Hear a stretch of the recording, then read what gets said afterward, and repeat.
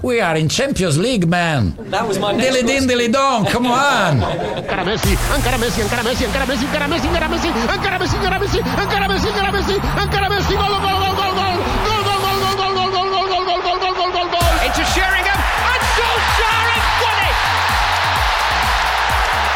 I will love it if we beat them. Love it. This is the Modern Soccer Coach Podcast with Gary Curneen. Aguero! Hello, welcome to the Modern Soccer Coach Podcast. My name is Gary Curneen. This episode is the big interview that we did alongside North American Irish coaches with Jim McGuinness. What a pathway this is. Legendary GAA coach leading Donegal to All-Ireland success against all the odds. Then moved over to soccer, working with the Celtic Academy and then the U20s. And then moved to Beijing with Roger Schmidt. Some amazing insight on this. Unbelievable story, great perspective on training intensity, leadership styles and culture, of course, and then some great questions from the audience we had towards the end of this as well. So really excited to hear your thoughts on this. At Gary Curneen on Twitter, at Gary Curneen on Instagram. Some big news this week also, the Modern Soccer Coach Mentorship Program is back. I'll be doing an intensive 4-week course for a group of coaches in June. We'll work through building a coaching philosophy, the game model, aligning your model with an analysis system, and then establishing that culture, the environment, and everything surrounding that there. So every week we're going to have a 1-hour webinar, and then the coaches will have an assignment that we'll do, look over, give feedback. Will be challenging, hopefully, but then also great fun as well. So we opened it up this morning. We've got limited spots. We've had 5 people sign up already inside a couple hours because they were on the wait list of Modern Soccer Coach Mentorship Opportunity. So they've grabbed it right away. If you want to go and reserve your spot, go into modernsoccercoach.com/shop and you can go and find out more information. Thank you, and here is Jim. Enjoy. Thanks for joining us today, Jim. Really, really excited. We'll get started with the job at Donegal. Was a very difficult one in terms of changing the culture, and from reading about it, it was also very difficult to actually get the job. How did you meet and overcome both of those challenges?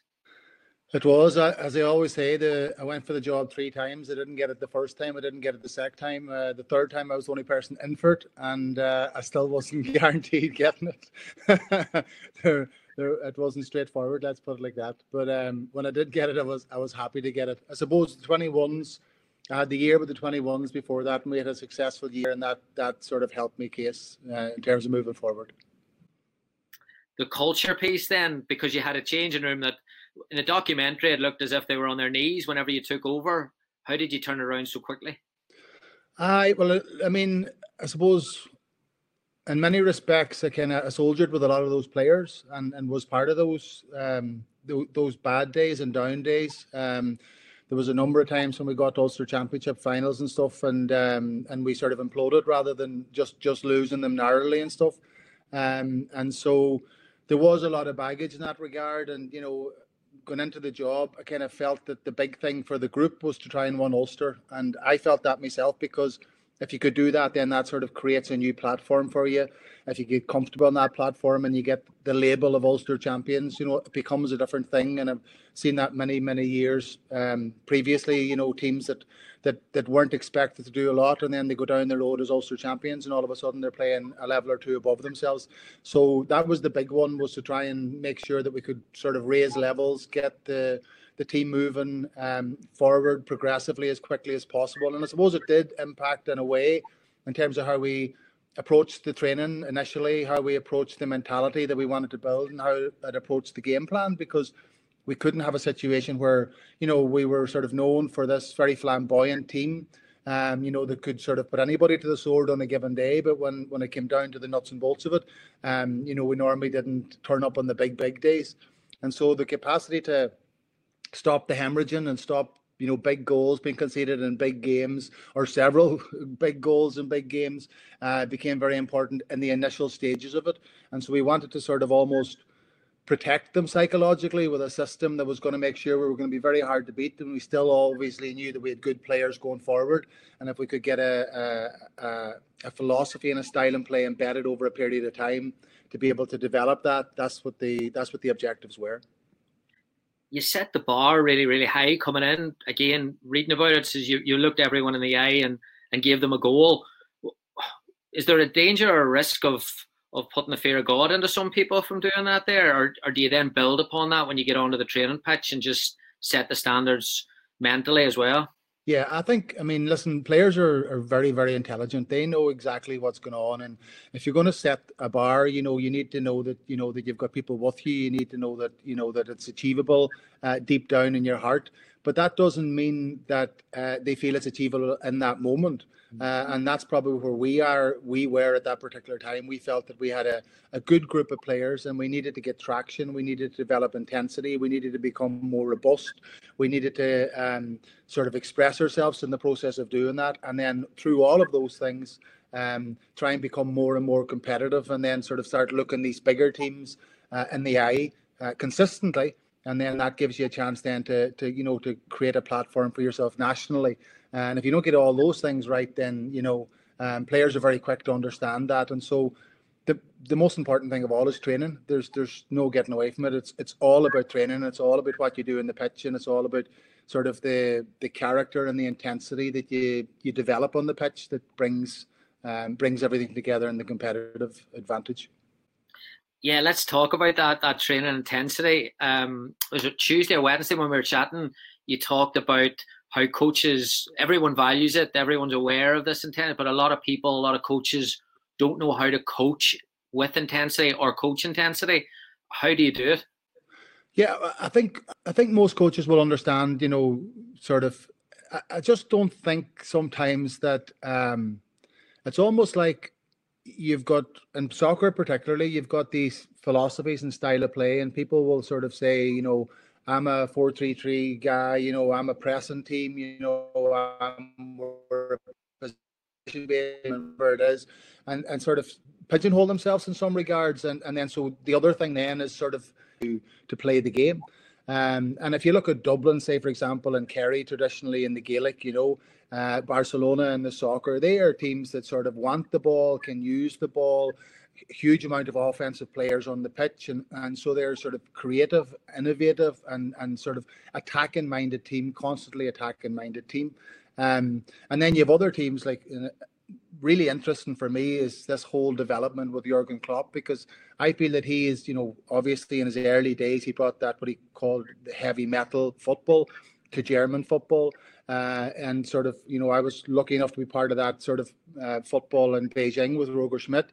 And sort of, he's sort of molded that and developed that, into, he hasn't lost his own principles, but he's also become a possession-based coach with this Liverpool team at the minute. And you'd have to say the balance that they can achieve at the minute between, phenomenal intensity and how they press the game and looking to do things in the opposition's half is very, very impressive. But when they need to get on the ball and develop the play from the back and through the middle of the park, they're absolutely superb as well. So they seem to have found this mixture between quality football and the physical attributes that go with that. And I think it's a great thing for the world, to be honest with you, because, young players look up to the best in the world, and they're the European champions now. They're the most valued squad in the world. I've just read that in the last couple of days, financially, and he's sort of created that. I mean, that wasn't the case with the same players 3 or 4 years ago. And so it's great for people that are working with younger players and youth players to be able to say, look at this guy and look at the qualities that he has, but also look at how hard he works for the team.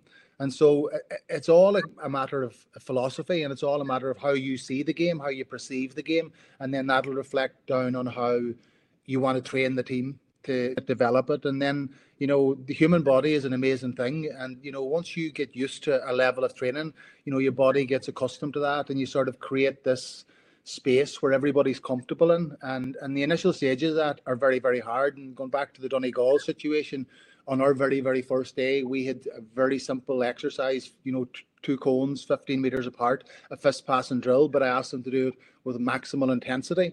And the first time we did it, I stopped the drill after 15 seconds, pulled them back in. Where are we at? and it was like 60-65%, put them back out, did it again, maybe 75, brought them back in again, it became 85. And so we were sort of training them for feel and training them for the understanding of what intensity levels are. And at the very end of it all, I just said, listen, what are we afraid of here? What's the worst can happen here?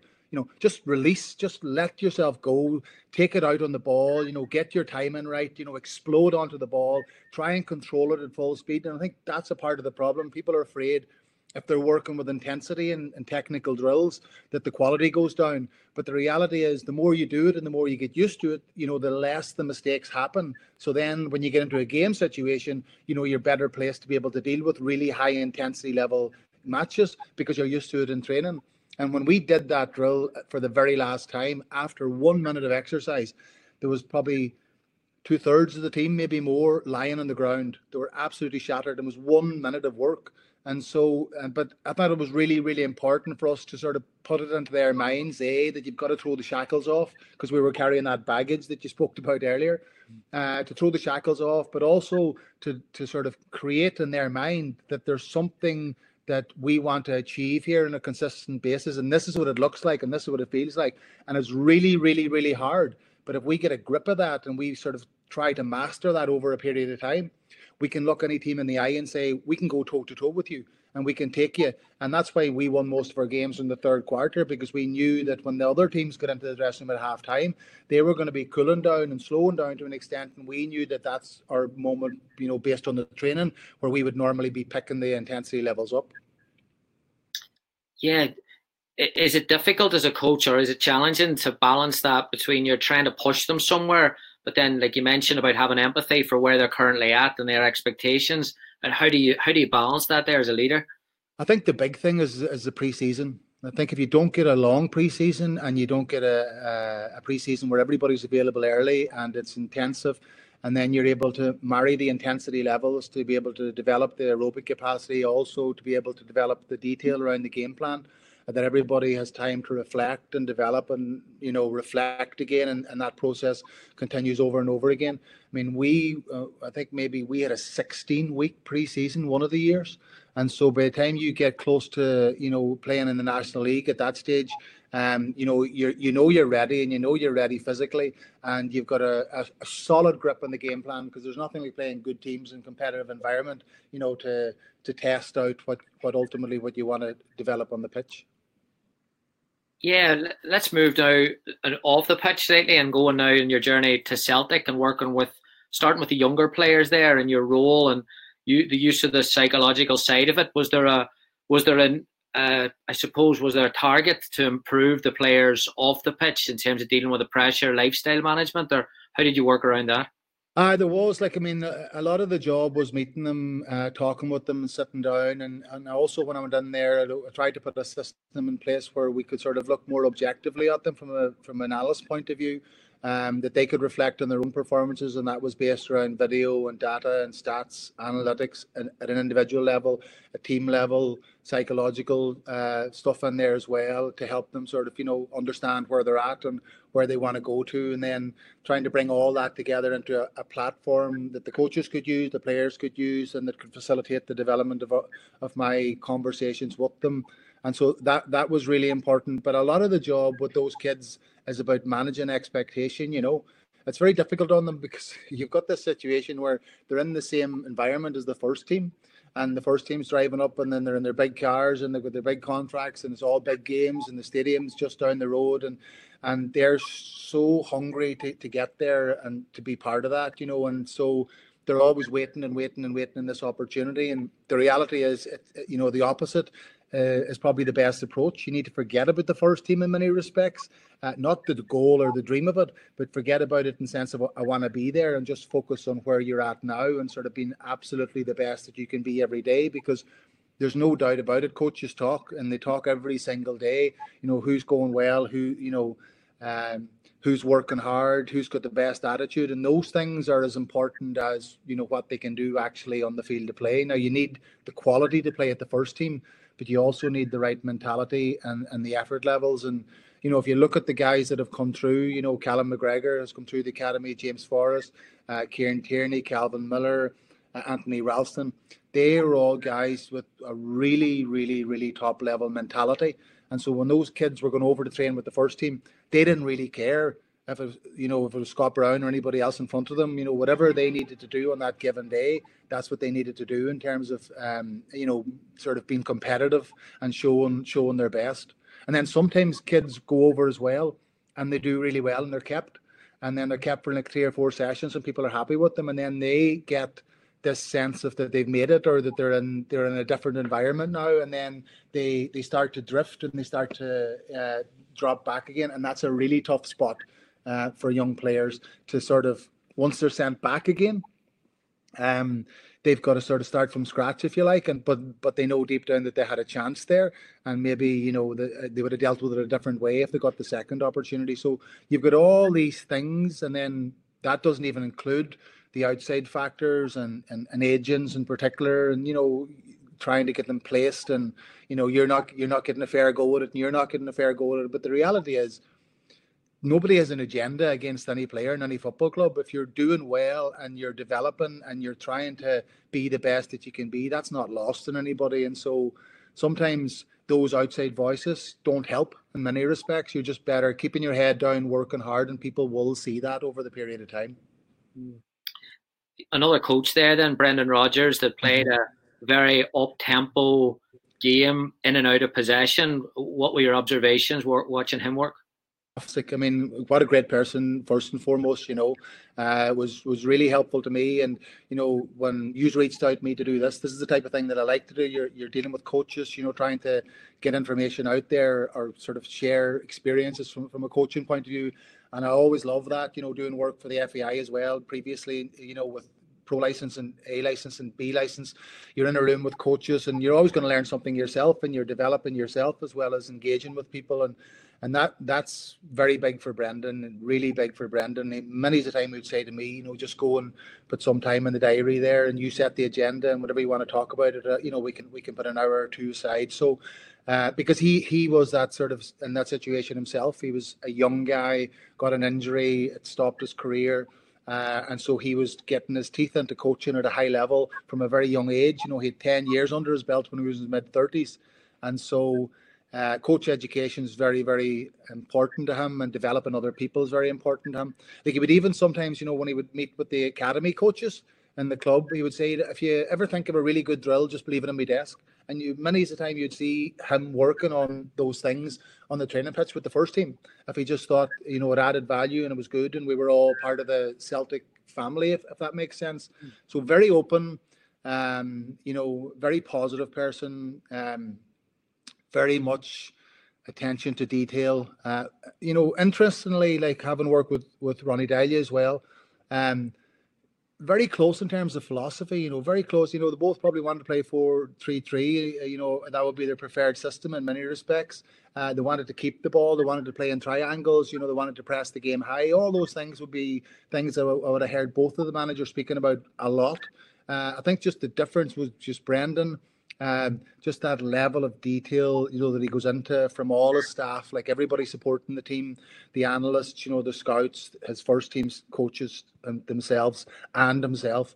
The players get a very, very detailed brief and a lot of clarity around what the job at hand is. And then he's always moving the goalposts, which will normally be +1 in the middle of the park, regardless who they're playing. If it's a 4-4-2, he's 4-4-3 and so on and so forth.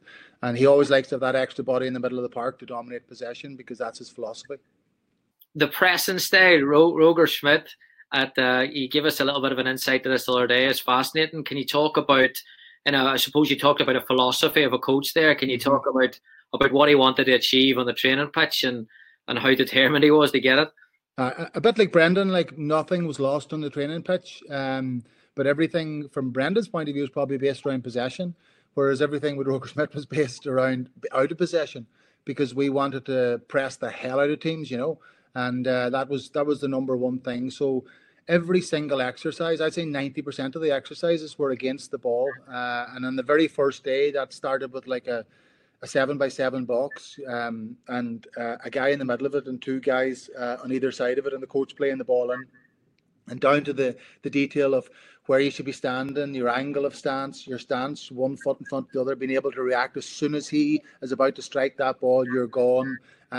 Traveling with the ball, going all the way, make contact. If I heard that once, I heard it 1,000 times. Make contact, which is not that common in football. You'll see people encouraging people to press, but not go all the way, and that would be, to my mind, very much closer to Gaelic than soccer in terms of my experiences.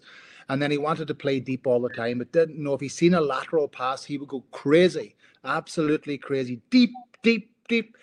Whereas Brendan Rodgers, I've often heard him saying, a back pass is not a negative pass. We know what we want to do. We go back, we start, we rebuild again, and then it's all about the bodies in the middle of the park and keeping it and stretching it and forcing them to close the middle, to get it out wide, and then play from there. With the really pacey wingers. So, two completely opposite philosophies, really, in many respects. That said, Brendan loves to press the game as well, but we were really about sprinting and intensity and going all the way. And if it wasn't forced out over the sideline or back and then pressing the goalie and forcing them to kick it long, it just wasn't good enough with Roger. So every single exercise reflected that, and it was fascinating for me because the levels that I had seen, this was like a couple of levels above that, if you know what I mean. And then the heat out there is phenomenal in the summertime, and so the capacity for the players to do it, I was like, is this possible? And that is a question that coaches ask all the time. You can't press the game for 90 minutes. That's no matter what room you sit in with a group of coaches, somebody will say that it just can't be done, and players will say that as well. And when I was doing one-to-ones with the players at Celtic, they would be saying that as well. He wants to press for the whole 90 minutes. It's not possible. But it was proved to me in Beijing that it is possible. If you're recruiting athletes and you're recruiting people with the right attitude and the right mentality, and they know that they're coming into the club and that's what most of their job is about, and that's a big thing. That is a big thing. Are you going in to be a player, or are you going in to be a cog on a wheel?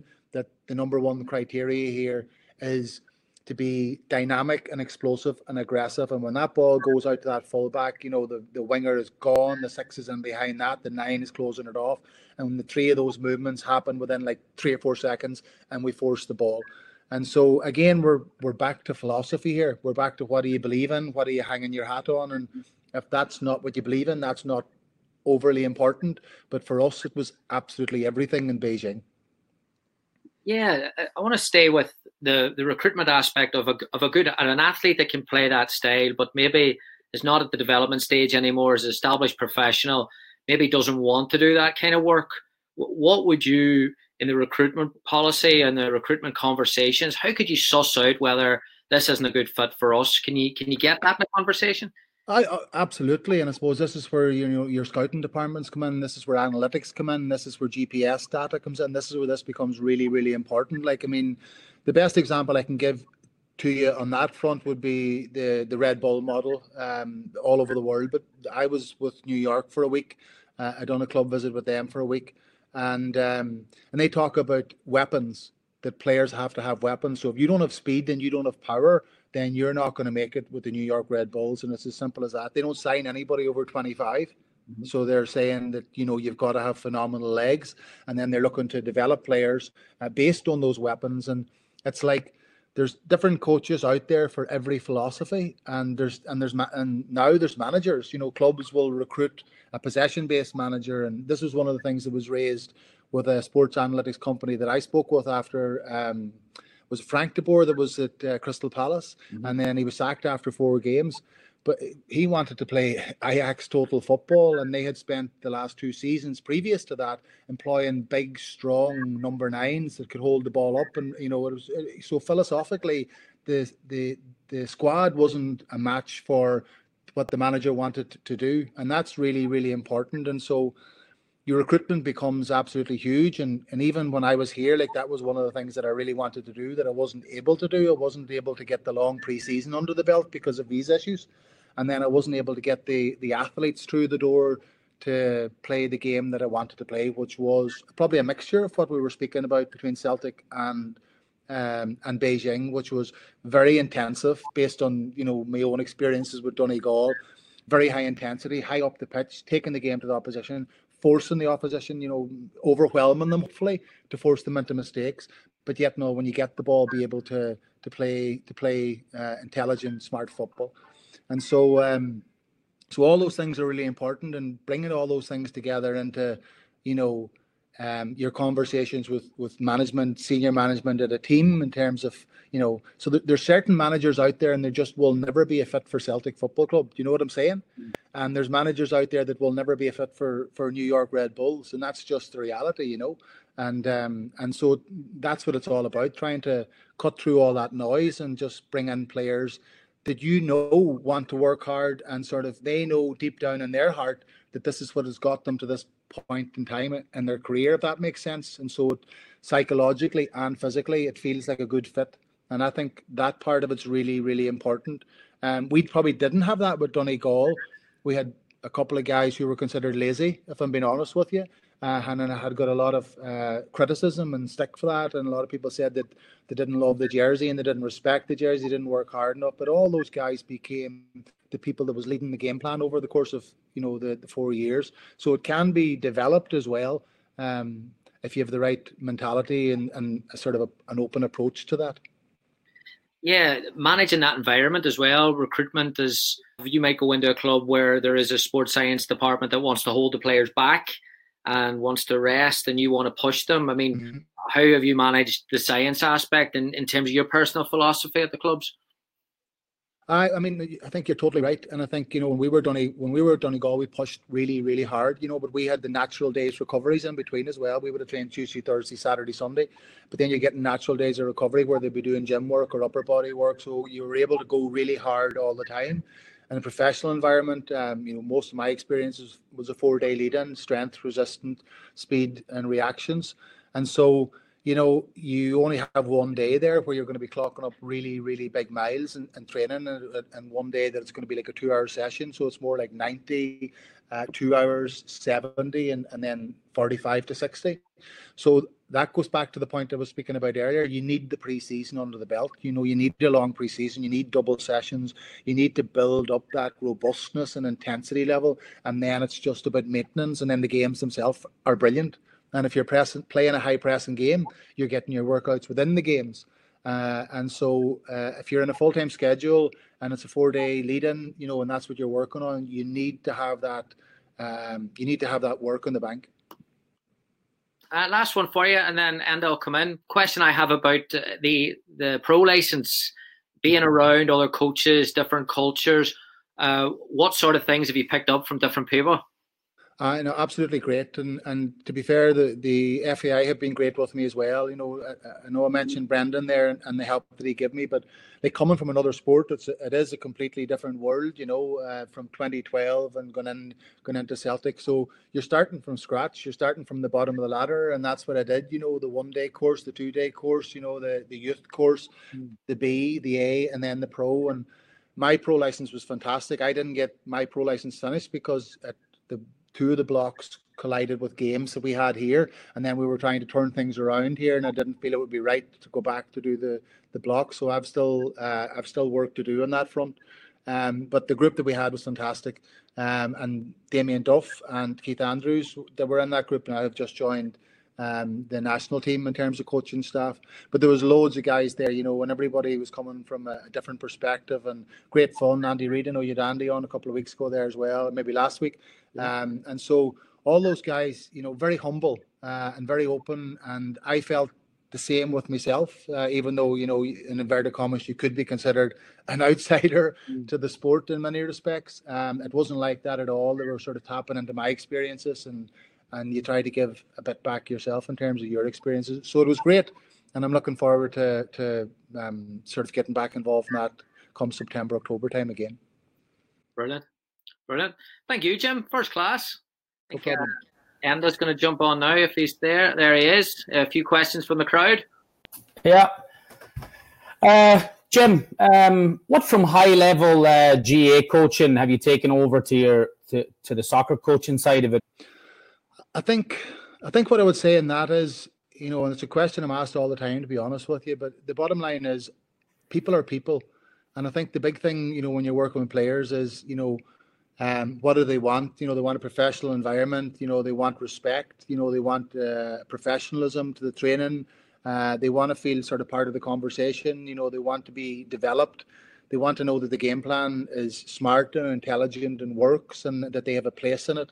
And so if you've got all those things, those are the basis of the conversations that you're going to have with them, And then from a psychological point of view, people will talk about autonomy, competence, and relatedness. And that, for me, those things for me are very important as well. And so, pushing back on players and sort of getting them to think about the team as well as their team, that they're running the team, that they're sort of pushing boundaries and developing boundaries, as well as the coaching staff, is important. And then the competence one is about, for me, simple exercises done at a very high intensity level. And so you're constantly creating this sort of positive feedback loop. We can do this, we can do this, we can do this. Not just that, we can do it really fast and with a lot of intensity, with a minimum amount of mistakes.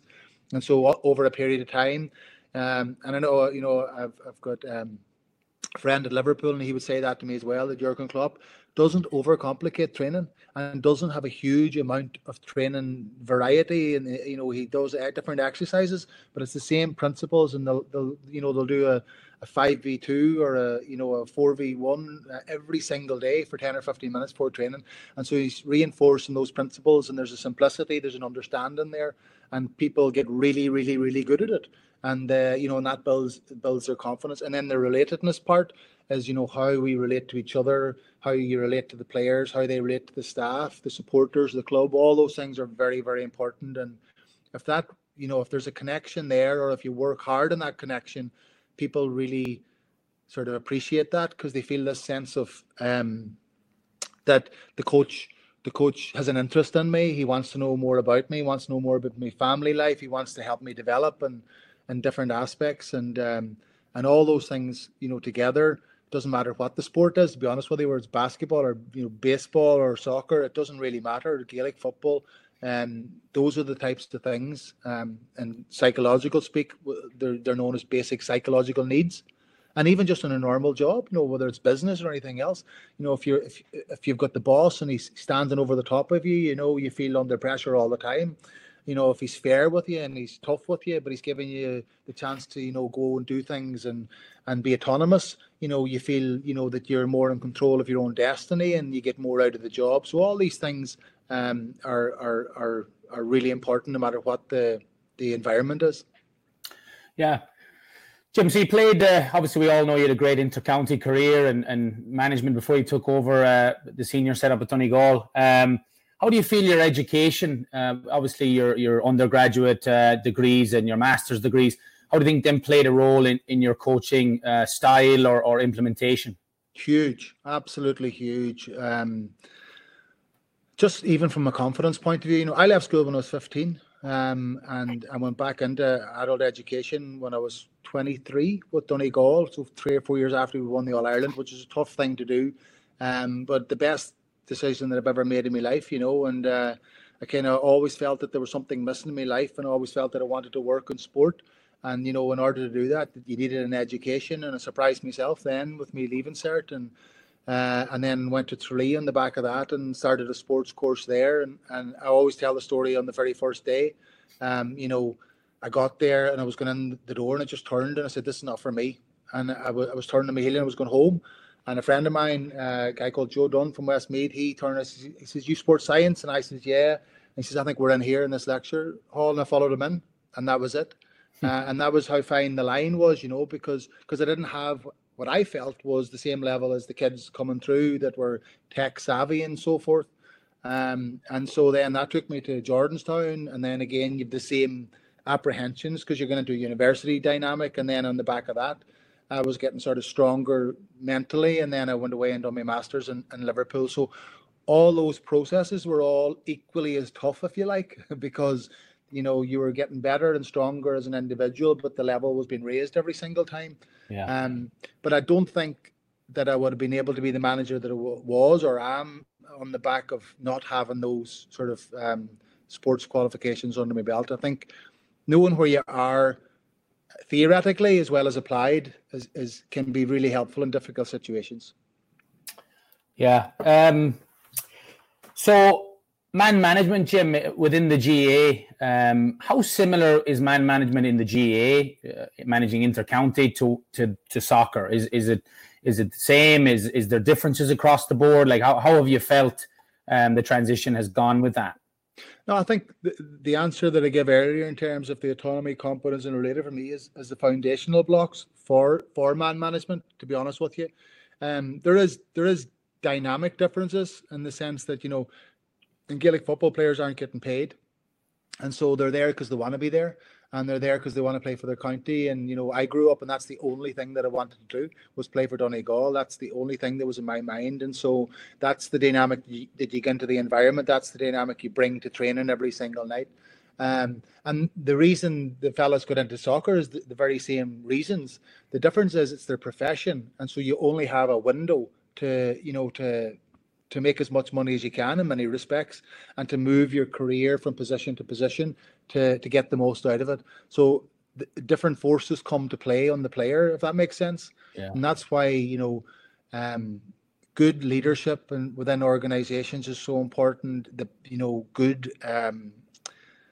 Good agents more than anything else to direct them and keep them on track. And, you know, when things are tough, it is tough. It's a really tough spot. I mean, look at 250 kids in the maybe one out of the 250 kids, you know, at the end of the year coming. So that'll end up in 20 at under 20 level.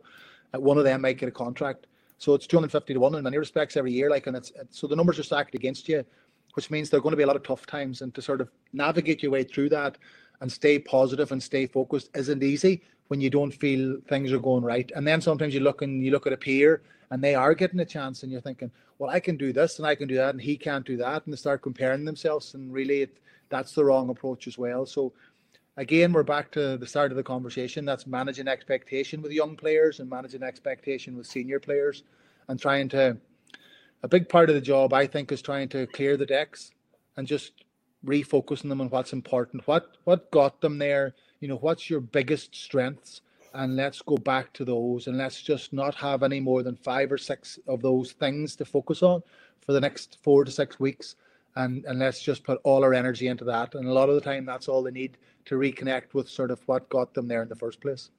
Yeah. Jimmy, growing up, you know, obviously in Ireland, playing multiple sports, you know, hurling, football, soccer, rugby, basketball, handball, whatever it may be. There's a big talk these days about kids focusing solely on one sport, maybe from a younger age. And what is your thoughts on that? You know, of kids just being told maybe or pushed to focus on soccer from this age or rugby at this age. You know, what's kind of your thoughts on all of that? Well, I mean, there is science behind that. And again, one of the things we would have studied going through college, Estaf Bally was the guy that sort of developed this long-term athlete development model. And it depends on the sport, to be honest with you. If you're playing snooker, that's a close skill. And, you know, to focus on that and specialise in that's probably the right thing to do. If you're playing Gaelic football and you're also playing basketball and you're also playing soccer and you're also playing rugby, let's say, that's going to complement the ABCs of athletics, the basics of athletics, you know, and hand-eye coordination, movement patterns. Like if you think of basketball and you think, wait, I played a lot of basketball growing up, you know, and you think of basketball, and I played point guard because I was really small in first year in secondary school. And then I just shot up within about 18 months. So if you're playing point guard in basketball, like all the games behind you, you know, the ball's in front of you, but then all the games behind you, the movements behind you. So you're scanning and screening and looking behind you. And so the mental intensity levels to play in that position are really, really, really high. And so there's going to be a crossover there between that and sort of peripheral vision and mental intensity in Gaelic football as you move forward. So, you know, what Bally would have said would be, you know, 13, 14 years of age, that would be the time where, you know, all those other skills, that hand-eye coordination, those advantages that you get from other sports would peak. And then it's maybe smart then to just focus on one and just decide what you want to do and go with that, you know. And then the other thing is the world has changed and the demands on younger players are much more now. You know, you could do 1 night a week, 2 nights a week, and then 1 or 2 nights a week with somebody else. But now it's like 3 or 4 nights a week, even with younger players. And so the opportunities become less, but that doesn't mean that it's not the right thing to do, if that makes sense. Yeah. Any tactical concepts, Jim, from the GAA that you were able to take over to soccer, like, you know, from a tactical standpoint, that would kind of translate it over, do you think?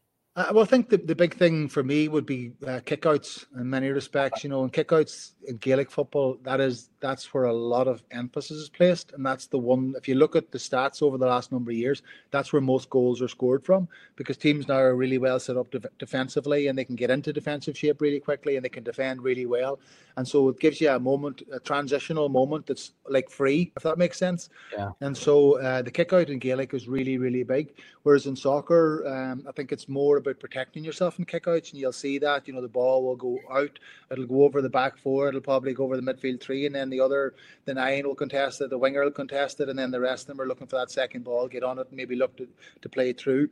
Whereas I think, you know, a lot more can be done, and you can't be offside from a kick out either. You know, what would happen if you put 2 full forwards in a soccer pitch and you played them up on the edge of the box? What would the opposition do in that situation?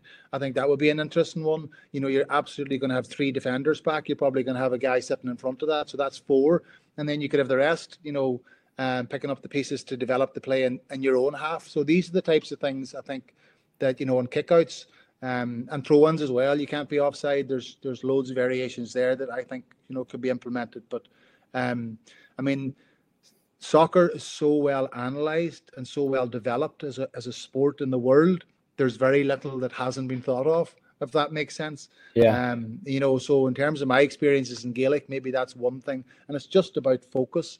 And so our focus would have been on trying to score goals and kickouts. And I think there is something there there's something there that could be brought across. Yeah, it's great. So obviously, Jim, massive highs winning All Ireland with Donegal. I mean, how was it and how did you come to the decision to obviously move away from the GAA, you know, into soccer? And how was the move then into soccer with Glasgow Celtic? Obviously, was it an easy transition? You know, was it tough to walk away, obviously, after that you know, massive year for Donegal? Yeah, no, absolutely. Well, I took the job for 4 years, and then when we won it in 2012, and Dermot Desmond, the owner of Celtic, asked me to come across, and he put that olive branch out to me. I remember myself and Yvonne going up to Dublin to meet him, and having the cheek to ask him, would it be okay to go part-time for a couple of years? You know, because I was so psychologically wedded to the players, and we were so close as a group that I would have found it almost impossible, you know, just to step away after those 2 years. And I also feel that there is this natural, and you see this with Pep Guardiola all the time, you know, it's 3 years, maybe 4 years max, and he wants to go and he wants to move. Maybe the voice becomes a wee bit blunt, you know, maybe he becomes a bit blunt himself, you know, and so the capacity to sort of revitalize things, you know, and I think there is a window where, you know, you get the opportunity to go in, develop, you know, build systems, and then you have this window then maybe of 2 seasons after that where the whole thing is ticking over the way you want it to. And then, you know, regardless, I think it's human nature that you know, change sort of becomes inevitable. So for me, that 4-year cycle, I felt that I would almost be ready for it then anyway, if that makes sense. Yeah. That still doesn't mean that I wasn't nervous asking the question. But in fairness, Dermot said no problem right away, which was great. And that gave me the chance to work with the players and do both, you know. And then when I went over there, I wasn't going straight into the football side of it anyway. I was going in on the psychological side of it and observing a lot of football and trying to study the game and learn the game, because, you know, the difference between watching soccer and coaching soccer, particularly at a higher level, is just through the roof, you know. So for me, you had to go back to the very, very first rung of the ladder, as I mentioned earlier there, and trying to tap into as many people as possible, talk to as many people as possible, travel as much as possible, see different clubs train and experience managers, and just watch a lot of football. Yeah. One's on fitness here. People are asking, do you think an early preseason can lead to burnout, or like too much of an intense preseason?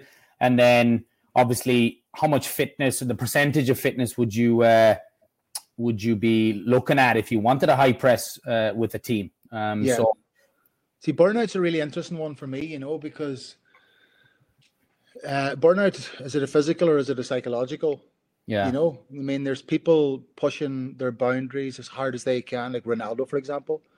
You know, he's been going as hard as he can possibly go since he was 16 years of age, and that doesn't look like it's abating. You know, Nadal in the tennis, probably the same. His body breaks down sometimes, you know, because he's such a physical player.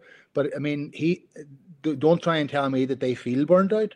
They feel as hungry as ever before, and so I think if you get the right culture in place and people are there and they want to be there, and they also see that there's a chance of being successful, I don't think that is an issue. But I think if people feel that it's too physical and it's, you know, see, one of the things for me is, I think anyway, is, you know, there's a difference between pushing people or you know, this whole thing about, like, you know, there was a lot of stuff in the media about Donegal when I was managing. It was almost like we had the whip out and we were whipping the boys. And, you know, that couldn't have been further from the truth. Now, don't get me wrong, we pushed them harder than anybody like that I could have imagined. You know, but in a way where we were joining the dots between that and what we wanted to do in the pitch. And when they seen the trade-off in the pitch and they say, you know, we couldn't do that other than what the work that we were doing, you know, people bought into it 100%. And every night in training with Donegal it was a joy.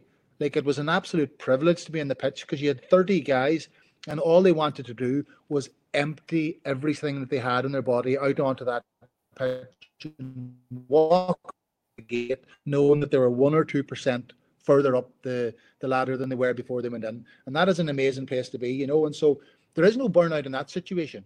You know, it's not a part of the process.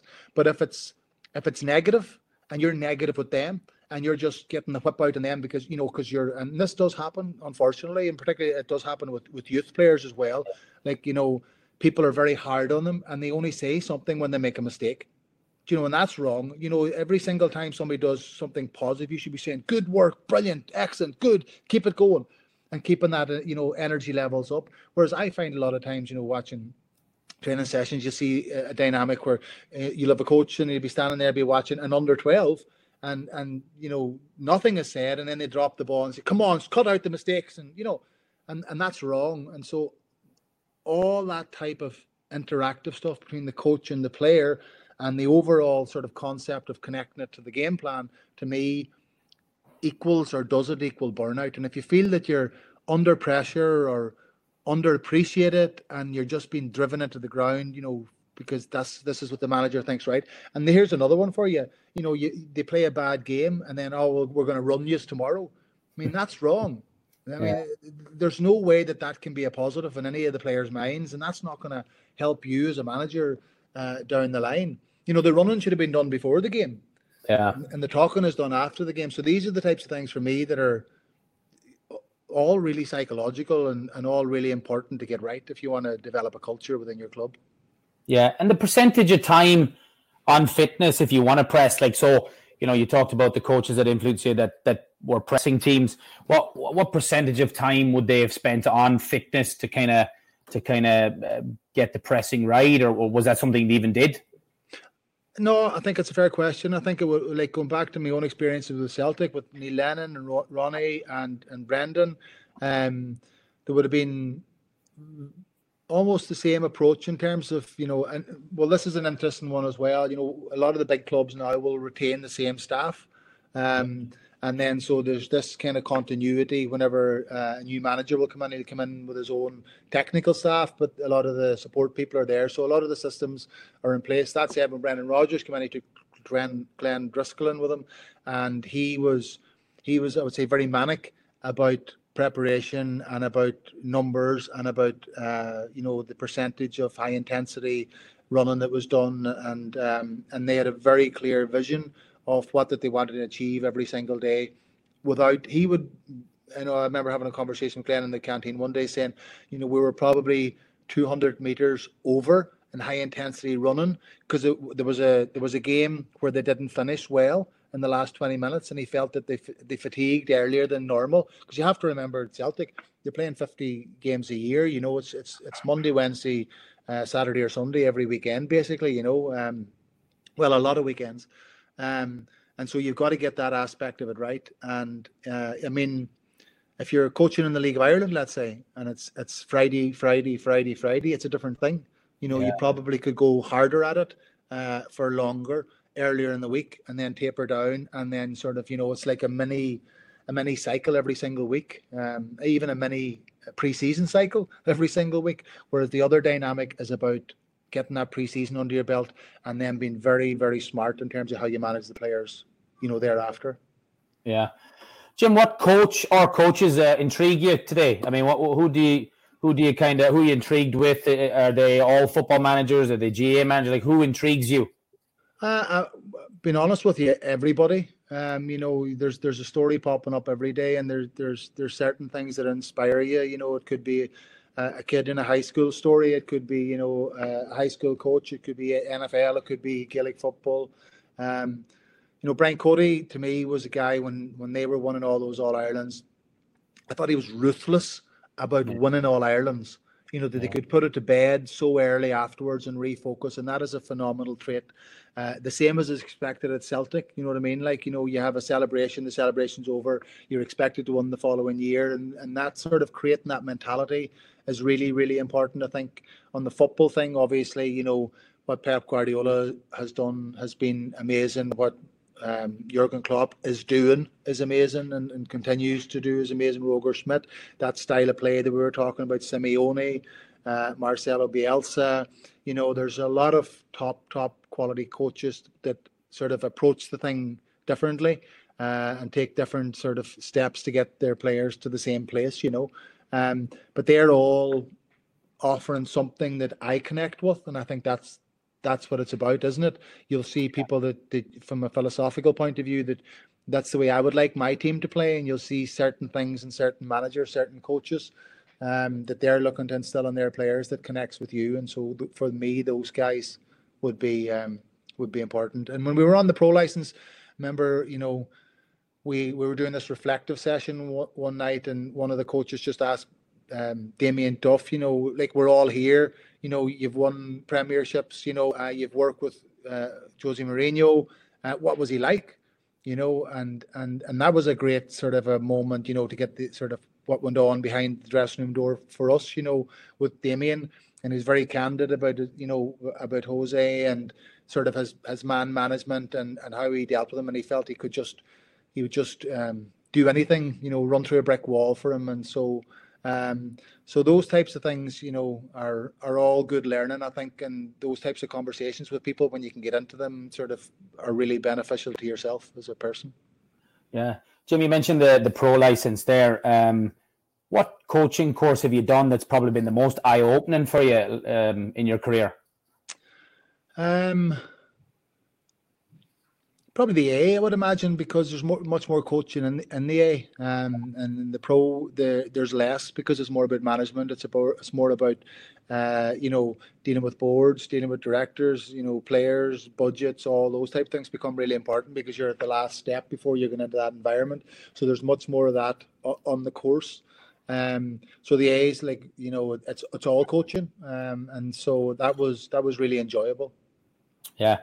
So obviously, Jim, going from GA to soccer, what do you miss most about the GA? I think we all, anyone that's come from Ireland and grew up in GA and gone into a different sport, we all watch it, we all follow it. What do you miss most yourself about being involved in the GA?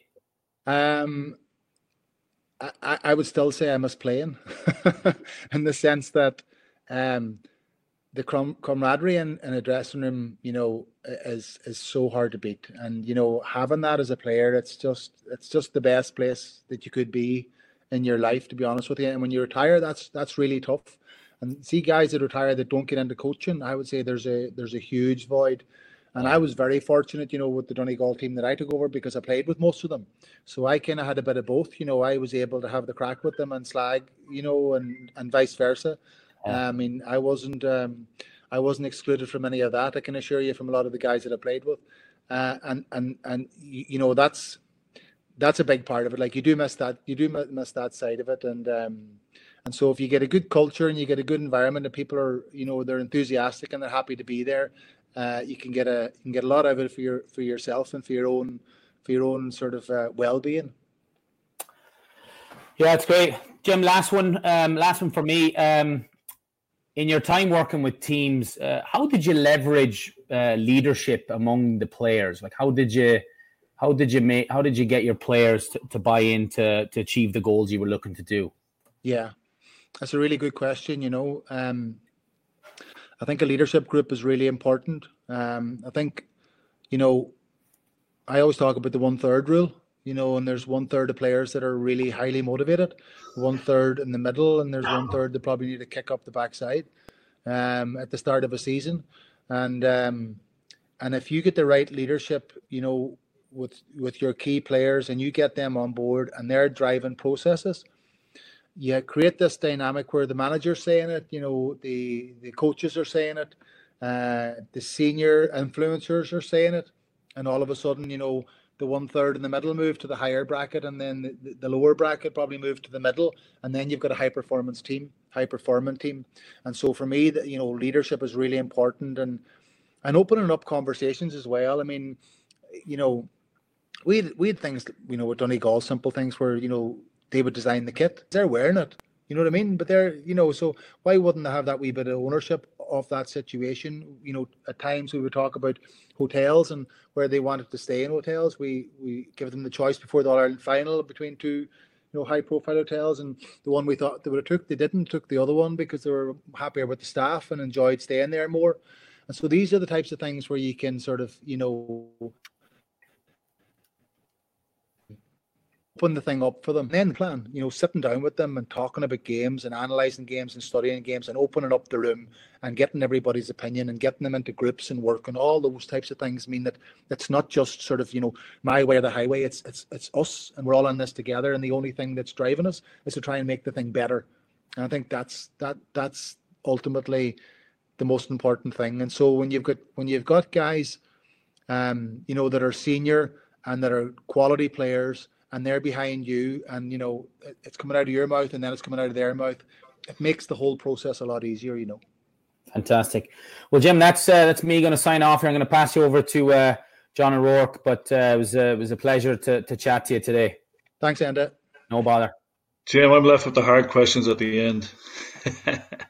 One question coming in from one of our coaches was there any main differences in man management you felt you had to adapt to going from different cultures, Glasgow, Beijing, and obviously USA?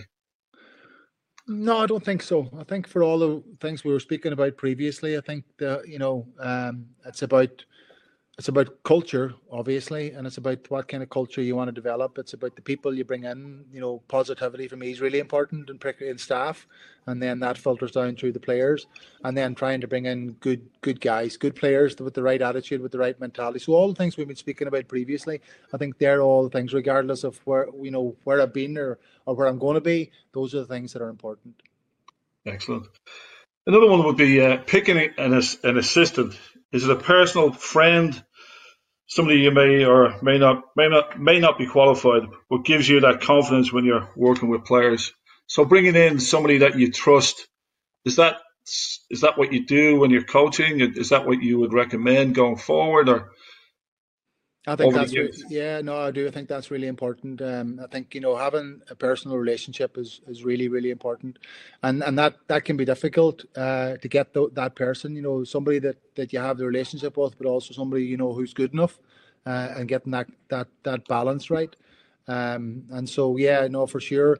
I mean, but not just in your number two. Like, I think it's in everybody. Everybody that comes in has to add value. They've got to be professional, and they've got to be, empowered. Whether it's the head of medical or anybody else, empowered to drive those processes to the highest level possible, and to be responsible for that as well in terms of output.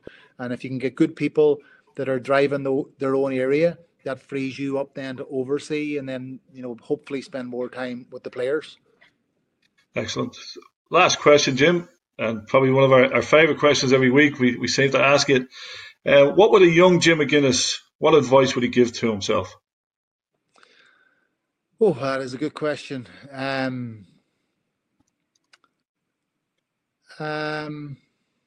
young Jim McGuinness. Well, you see, I have to clarify that by saying when I was young, I was a terrible loser.